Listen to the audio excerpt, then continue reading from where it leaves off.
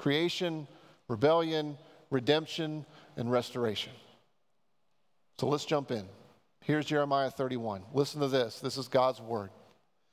At that time, declares the Lord, I will be the God of all the clans of Israel, and they shall be my people. Thus says the Lord, the people who survived the sword found grace in the wilderness when Israel sought for rest. The Lord appeared to him from far away. I have loved you with an everlasting love. Therefore I have continued my faithfulness to you. Behold, the days are coming, declares the Lord, when I will make a new covenant with the house of Israel and the house of Judah. Not like the covenant that I made with their fathers on the day when I took them by the hand to bring them out of the land of Egypt. My covenant that they broke, though I was their husband, declares the Lord. For this is the covenant that I will make with the house of Israel after those days, declares the Lord. I will put my law within them, and I will write it on their hearts. And I will be their God, and they shall be my people. And no longer shall each one teach his neighbor and each his brother, saying, Know the Lord, for they shall all know me, from the least of them to the greatest, declares the Lord. For I will forgive their iniquity, and I will remember their sin no more. Let's pray together. Lord, we are reminded that as rain's coming down out of the sky, that your word is like that. Your word comes down to us, and it falls, and it produces things in our lives. Your word has true, real, transformative power. So we ask today, Holy Spirit, that you would make the soil of our hearts, that you would make the core of our being receptive to the life-changing truth of God's word. And that in order to change, Holy Spirit, we ask that you would help us to see Jesus. And in seeing you, Jesus, and what you've done on the cross and your power in walking out of the tomb, may that same power come into our lives afresh. Holy Spirit, give us a deep down desire to want to be more like Christ and to be more thankful for him. For we do pray in his name. Amen. This morning we're going to talk about this. The gospel is invincible. That's what I want to show you from this text. The gospel is invincible. Isn't that hard to remember? Isn't it hard to remember that when we go through normal things in life? It's so easy to forget that the gospel is invincible. I don't know what kind of week you've had. Maybe you've had a great week. Maybe it's been terrible. I don't know. My week has been tumultuous. I've had some really good highs. One of my daughters had senior prom last night. My other one got her driver's license this week. These are two really big things in their lives, things we're celebrating. But I've had other things this week that have been challenging, to say the least, and difficult. And it's really hard to remember through all things that the gospel is invincible. It's hard to remember that the gospel doesn't grow old. It's hard to remember that the gospel is always relevant in every situation, throughout history, in every epoch of time. The gospel is always relevant. It's hard to remember that the gospel is invincible, meaning that all the circumstances in our lives never dilute the gospel. Circumstances don't dilute it either. And it's hard to remember all of those things. When we look at Jeremiah 31, that's the point that God is trying to get deep down into us.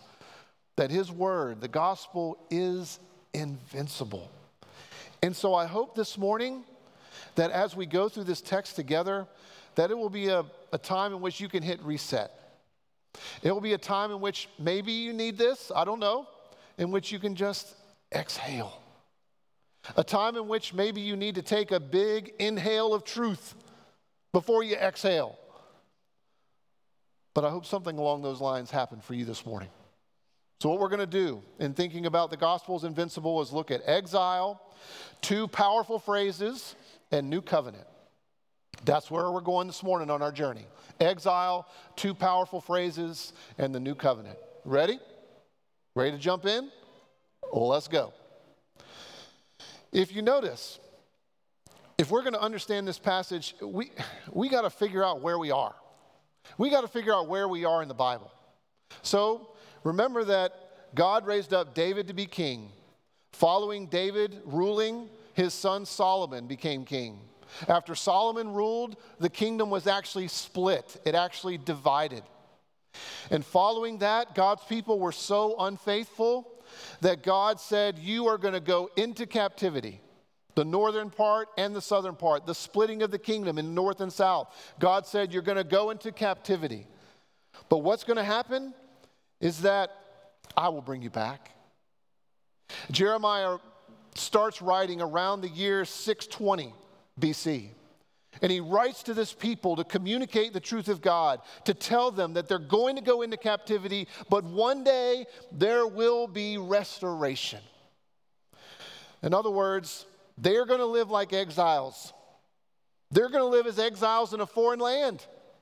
And beloved, this should be no surprise to us at all, because we've been thinking about the life we've been given through the 4-part story.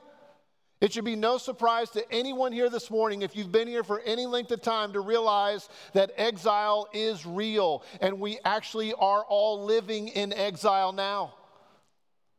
When God created the world, He created us in the world, on the earth, and that was home, where we were with God. But then rebellion came, and guess what? God removed us from the garden, and we've been in exile ever since. But Jesus has come, and He has come to restore our relationship with God and ultimately to bring us home, or better, to bring home to us. Did you notice the call to worship this morning from Psalm 90, written by Moses? That God has been our dwelling place. Do you want to know where home actually is? It isn't 302 Pinewood for me. It's not Greenville, North Carolina. Ultimately, home is with God. And one day, because of what Christ has done, God will return. Heaven and earth will be reunited, and we won't be exiles any longer. But until then, we can resonate with the audience of Jeremiah.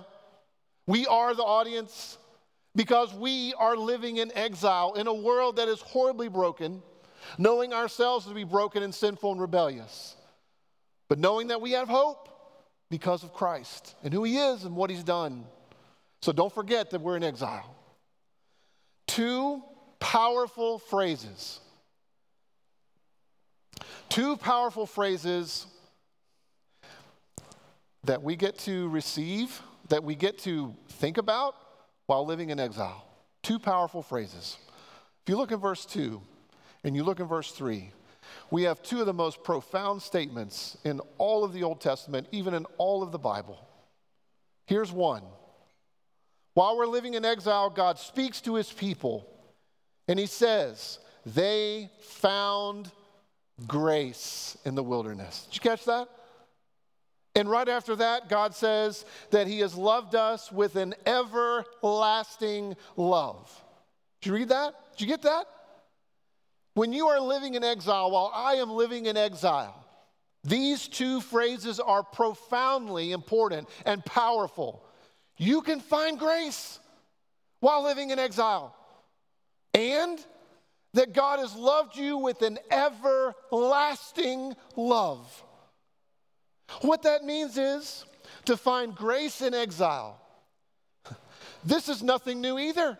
It's just that God states it for us right here, together, so we can wrestle with it and think about it while we're in exile. You realize that when God removed Adam and Eve from the garden, it was an act of grace. You realize that when we continued to rebel and things were just getting worse and worse to the point where God would say that every inclination and intent of our heart was only evil continually. That God had mercy on Noah and his family and Abraham and his family. That was the grace of God. Not leaving us to do what we want to do, but to break in and change things. It was God's grace that led his people out of Egypt when they couldn't get out. It was God's grace that parted the Red Sea so they could leave. It was God's grace that provided manna in the wilderness. It was God's grace that promised that he would bring his people into the land. It was God's grace that split the Jordan. It was God's grace that raised up judges. It was God's grace that removed Saul. It was God's grace that appointed David. It's God's grace that he told them that they were going to enter into captivity. And it's God's grace in which he tells them that I will bring you out of captivity and things will be better. It's all the grace of God from beginning to end. And that means if you're here this morning, it doesn't matter where you are, you can find grace. There is grace for you. There is someone who is working in ways you can't even imagine. And his grace is freely offered to you. And it's not just the grace of God. It's that you would know his love that is everlasting and unchanging. That you would realize and take in that God is a God who loves his people. You know, I named my oldest Owen. It's named after a guy that lived 400 years ago. And one of his statements that really undid me, many of them, but one of them was this. This is in his book on communion with God. The greatest unkindness that we can show to God is not believing that he loves us. The greatest unkindness that we can do to our Father is to believe that he doesn't love us. This morning in Sunday school, we just spent some time thinking about, among other things, what is God's disposition towards you? What's the look on his face? Beloved, God says when you're living in exile, you can find grace, and there is an everlasting love that doesn't give up, doesn't quit, doesn't stop. It's always, it's forever. And this message of the love of God is so unique. Because every other message of love that you hear and have to deal with on a daily basis, every other supposed love that you have to deal with during the week, 40, 50, 60 hours a week through your job, this supposed love, if it even is there in your work and your calling, is completely different than the love of God. Everything else says, if you love me, I'll love you. Every other love says, do this and I'll love you. Do that and I won't. This is the love of God. The love of God predates our love. The love of God says, I have loved you. I have done everything for you. Therefore, as a result of my love for you, love me. Do you see the difference? Do you hear the difference? It's amazing to live in light of that difference, in which to receive the love of God is to receive a love that we can't find anywhere else. It's the love that we are supposed to give and show to the world. It's what makes us unique as those that follow Jesus, that we actually get to love others not because they've done something or haven't done something. We love because we're supposed to love. God has loved us first. Our love is always a response to what he has done. And that means, yes, as you sit here this morning, that God has set his love upon you, not because he was determining or saw what he could get out of you. He loved you because he loved you. God is saying when you live in exile, don't forget these powerful phrases and statements. You can find grace. And the love of God is a forever love. In other words, what would your life really be like if you believed God loved you? How would your life be different if you really deep down believed that God himself loved you? How would your life be different? If you believed God really loved you, do you think your priorities would be different? Do you think the way that you spent your time would be different? If you really believe that God loved you, do you think you'd be more generous? Because you wouldn't be trying to find your security in what you think you can get and clinging to your financial things? If you really believed in the love of God, wouldn't it make you more generous? Wouldn't it make you more forgiving?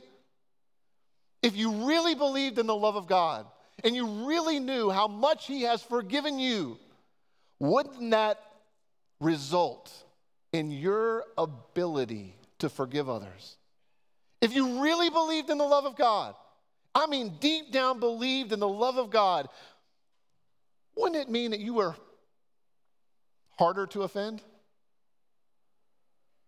You see, if you really believe in the love of God, it's going to be really hard to offend you because you believe that the greatest being in the universe loves you and everybody else is just like you, a creature. May have better skills than you in some ways than others, but at the end of the day, you don't ultimately, their love won't satisfy you, but God's will. And if you had the love of God deeper in your heart, if I had the love of God deeper in my heart, I would forgive more quickly. I would be a lot harder to offend because my insecurities would be evaporating. My insecurities would be shrinking because of the love of God. Because what God says about me, that He's gracious and He loves me unconditionally, would fill my heart. And I would find my identity there. And it would mean that I could go about my day, go about my week, not having to worry like I often do. How would your life be different if you really believed in the love of God? Would it mean that you could endure suffering differently? If you really believed in the love of God, wouldn't it change you living in exile right now? Wouldn't it mean that you could look at the difficult things in your life and have greater perspective? Wouldn't it create patience in us? How would your life be different if you really believed in the love of God, that He loves you? Friends, it's not wrong for you to pray that you would know that more deeply. You want some action items? You want some takeaways? Try that. This week, maybe ask God, Lord, would you convince me more and more of your love? Would you help me to find it in the places where you say that you love me? Like worship, like song, like hearing forgiveness that He pronounces over us in Hebrews, like the table where we get to experience His love. Lord, help me to know that you love me more. In the areas where you say that you're communicating your love, Lord, help me to receive that. Well, that leads to the new covenant. You see, when we read verses 31 through 34, we have God saying that a time is coming in which there's going to be a new covenant. It's not like the old one where my people kept breaking it. This one's new. So what does it mean? What is a covenant? Well, very briefly, to overstate it, to oversimplify it, a covenant relationship is where two parties give up something of their independence in order to build their relationship. That's what a covenant is. You can see it in marriage. Marriage is a covenant. Two people give up something of their independence in order to prioritize the relationship. In other words, transactional encounters and transactional relationships are all about the individual and individual needs as greater than the relationship. But in a covenant relationship, individual needs are secondary, tertiary compared to the relationship itself. Because the commitment and the relationship of the two together is more important than individual needs. Because there's a joining together, two becoming one. So when God says that a new covenant is coming, He wants us to realize that God is communicating that He is coming after His people in the best possible way. And that He's going to be giving something up, if you will, in order to prioritize the relationship. so that by grace we might in turn respond and say, Lord, I'm willing to give up my independence so that I might build a relationship with you and know that you have done everything for this relationship. You see how that works? Well, here's another thing about covenant. When we think about the new covenant, you need to know that God says this to us because he's actually dealing with a tension that is growing and building in the Old Testament. Now, hang in there with me. If you need to, put your thinking cap on. People still do that? Put your thinking cap. I need you to think hard with me, all right? There is a tension that is in the Old Testament, and the new covenant answers this tension. God knows it's there. You do. You might not have thought about it, but I'm going to bring it to light, I hope. And I hope you'll stay with me.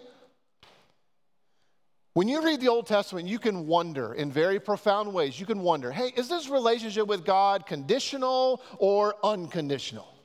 You can read the Old Testament and wonder that, can't you?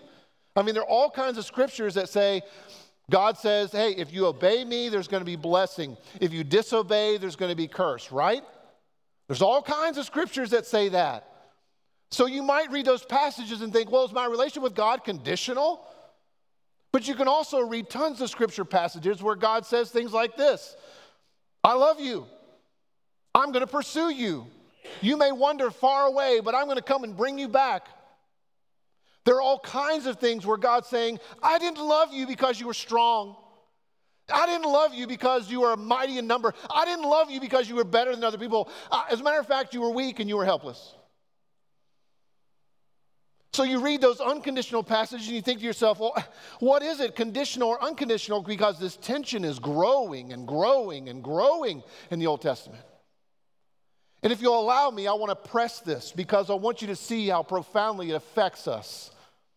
Most of us have grown up learning that the Old Testament is basically only conditional. So you read the Old Testament and what do you get? A lesson in which you get a moral principle, in which you obey, so that you read the Old Testament as if it is entirely conditional.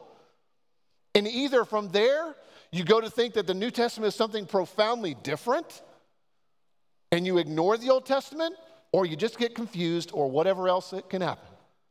But you can read the Old Testament and just think, well, this is just conditional. I've got to follow this out. Do you remember the guy that did the Veggie Tales? I don't remember his name right now. It slipped my mind. You remember what he said a few years ago? That he was reflecting on his work of VeggieTales, and he says, I realized that I spent my whole time communicating how people should behave Christianly, not teaching what Christianity is. He has a podcast where he plays all that out. Most of us have learned the Bible through that conditional lens. And what that means is that we're missing something. The tension's there. Someone has just decided that it's all conditional, not unconditional. Well, what are we going to do about this? Well, let me press it even more. When you look at your own life and how you relate to others, there may be many of you who relate to others basically through rules. You know that everything's a condition. And that means when you look at other people and relate to other people, everything is about performance. Your performance, their performance. So you're constantly thinking about what people are doing or people are not doing. So that everything in how you relate to people and even yourself is entirely wrapped up with a conditional way of living. And that means that you can't help but judge people all the time and wonder how you compare to them. And it means that oftentimes you crush people and you don't even realize it. It means that deep down you probably really hate yourself because you never see yourself as measuring up to anything. And it might mean that you have a tendency to dislike other people and assume the worst about everyone. All because everything in your makeup, everything in the way that you process life, yourself and other people in every relationship is conditional. And maybe some of you are on the other end, in which there are basically no conditions, and people just walk all over you, and you assume the best about everyone. There's no boundaries in your life. And you, I bet, at times also hate yourself. And you can see whether you relate to everybody through rules and only rules or no rules at all, you can see how profoundly broken either of those are. It's not the way to live. Now we zoom back out. This tension is growing. And how in the world do we understand? Is our relationship with God conditional or unconditional? And God says, well, I'm going to give you the new covenant. Because that's what solves this tension. Because the crux of the new covenant is this guy named Jesus. Matter of fact, you're going to hear it this morning when we come to the table. This is the new covenant in my blood, right? In other words, if you want to understand our relationship with Jesus and what is it, conditional or unconditional, the answer is Jesus. Jesus is the one that has met all the conditions that are laid out for us. And he is the one that pursued us unconditionally and has come to us to be our literal Savior and to rescue us. So that our relationship with God is conditional and profoundly unconditional. His relationship with us is conditional, and there are all the conditions that you can't meet, I can't meet, and we never will, but Jesus has. And because of what Jesus has done, God looks upon us through his own Son. So the Spirit never stops convincing us that the Word of God, the commands of God are true and beautiful, and they work truth into our lives, and we're shaped by them. And the Spirit never lets us move away from understanding that it's only in Christ that we have all of those things that God expects and demands. So God is saying this tension that you may feel, it's actually answered in Jesus. Well, that leads to this. What does it mean when it says the new covenant? What's so new about the new covenant? Well, let me tell you a few things. Again, hang in there with me. What's new about the new covenant? Well, the first new thing is this. Because of Jesus, there is this togetherness. Just to repeat what we just talked about. God's commands and his conditions and his unconditional love is brought together in Jesus. So ultimately, we never read the Old Testament rightly until we see Christ in every story. He's the one that meets all the conditions. He's the one that absorbs the curses. He's the one that all the blessings are there. He's the one that comes to us with the love of God. So we've never read the Old Testament right unless we read every story as telling us about our Savior and all that he has done for us. The new covenant means, what's new about it is there's togetherness because of Jesus. The second thing is this. It's not just that the new covenant shows us togetherness that we haven't seen as clearly before until the coming of Christ. It also communicates to us perpetuity. Perpetuity. The new covenant is perpetual, even eternal. Meaning this, if you were alive and received this originally from Jeremiah, you would be living in a time in which you would have to travel to Jerusalem and offer a sacrifice for your sin. And guess what? You'd have to do that all the time. You'd have to do that every year. You'd have to do it throughout the year. But when Christ has come, guess what? He died once and never to be repeated. In other words, as you receive Jesus and see him in the Old Testament sacrifices as the final sacrifice, that means that in him, what he has accomplished is perpetual. It never has to be repeated.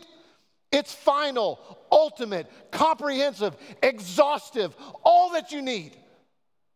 So there's no reason for you to doubt anymore the love of God for you. There's no reason to doubt forgiveness.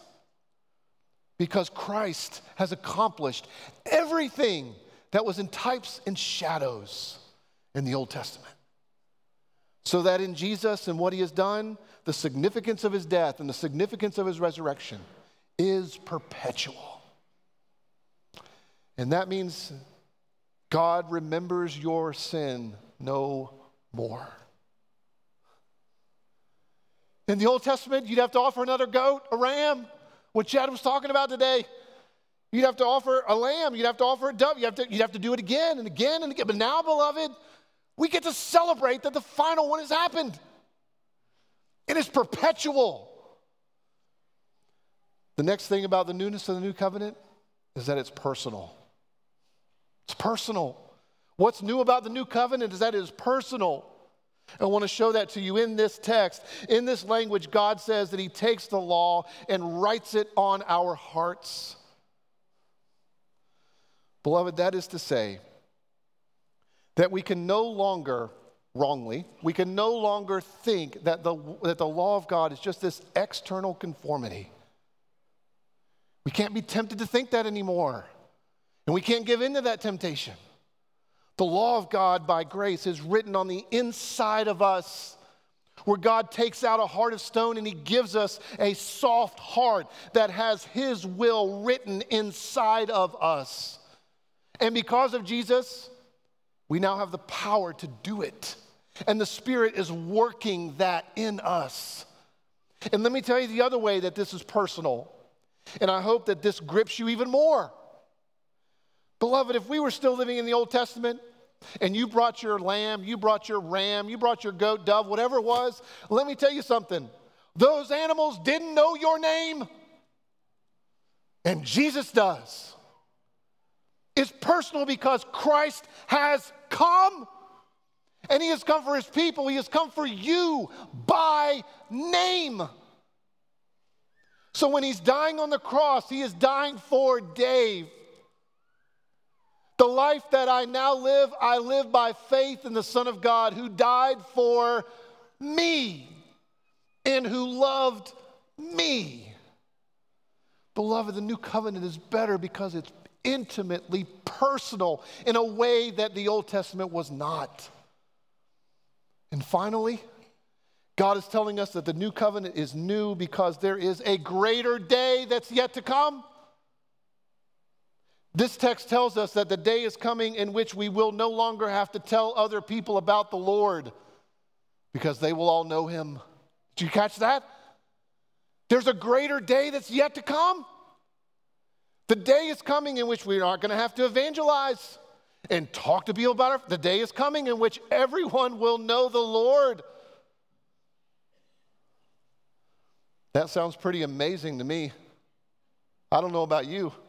That sounds, well, I'll be out of a job, which nothing wrong with that, okay? A greater day is yet to come. And that means while we live in exile, there's hope. But while we live in exile, there's tears. Part I didn't read to you is in verse 15 of this chapter, mentions Rachel's tears. If you go back and read verse 15 of this, there are only 3 times in the Bible in which Rachel's tears are mentioned. The first is in Genesis 38, in which Rachel is crying because she is going to die while giving birth to her son. The next time it's mentioned is in Jeremiah 31 here, in which we are reminded that as God's people were going into captivity, there was going to be tremendous loss.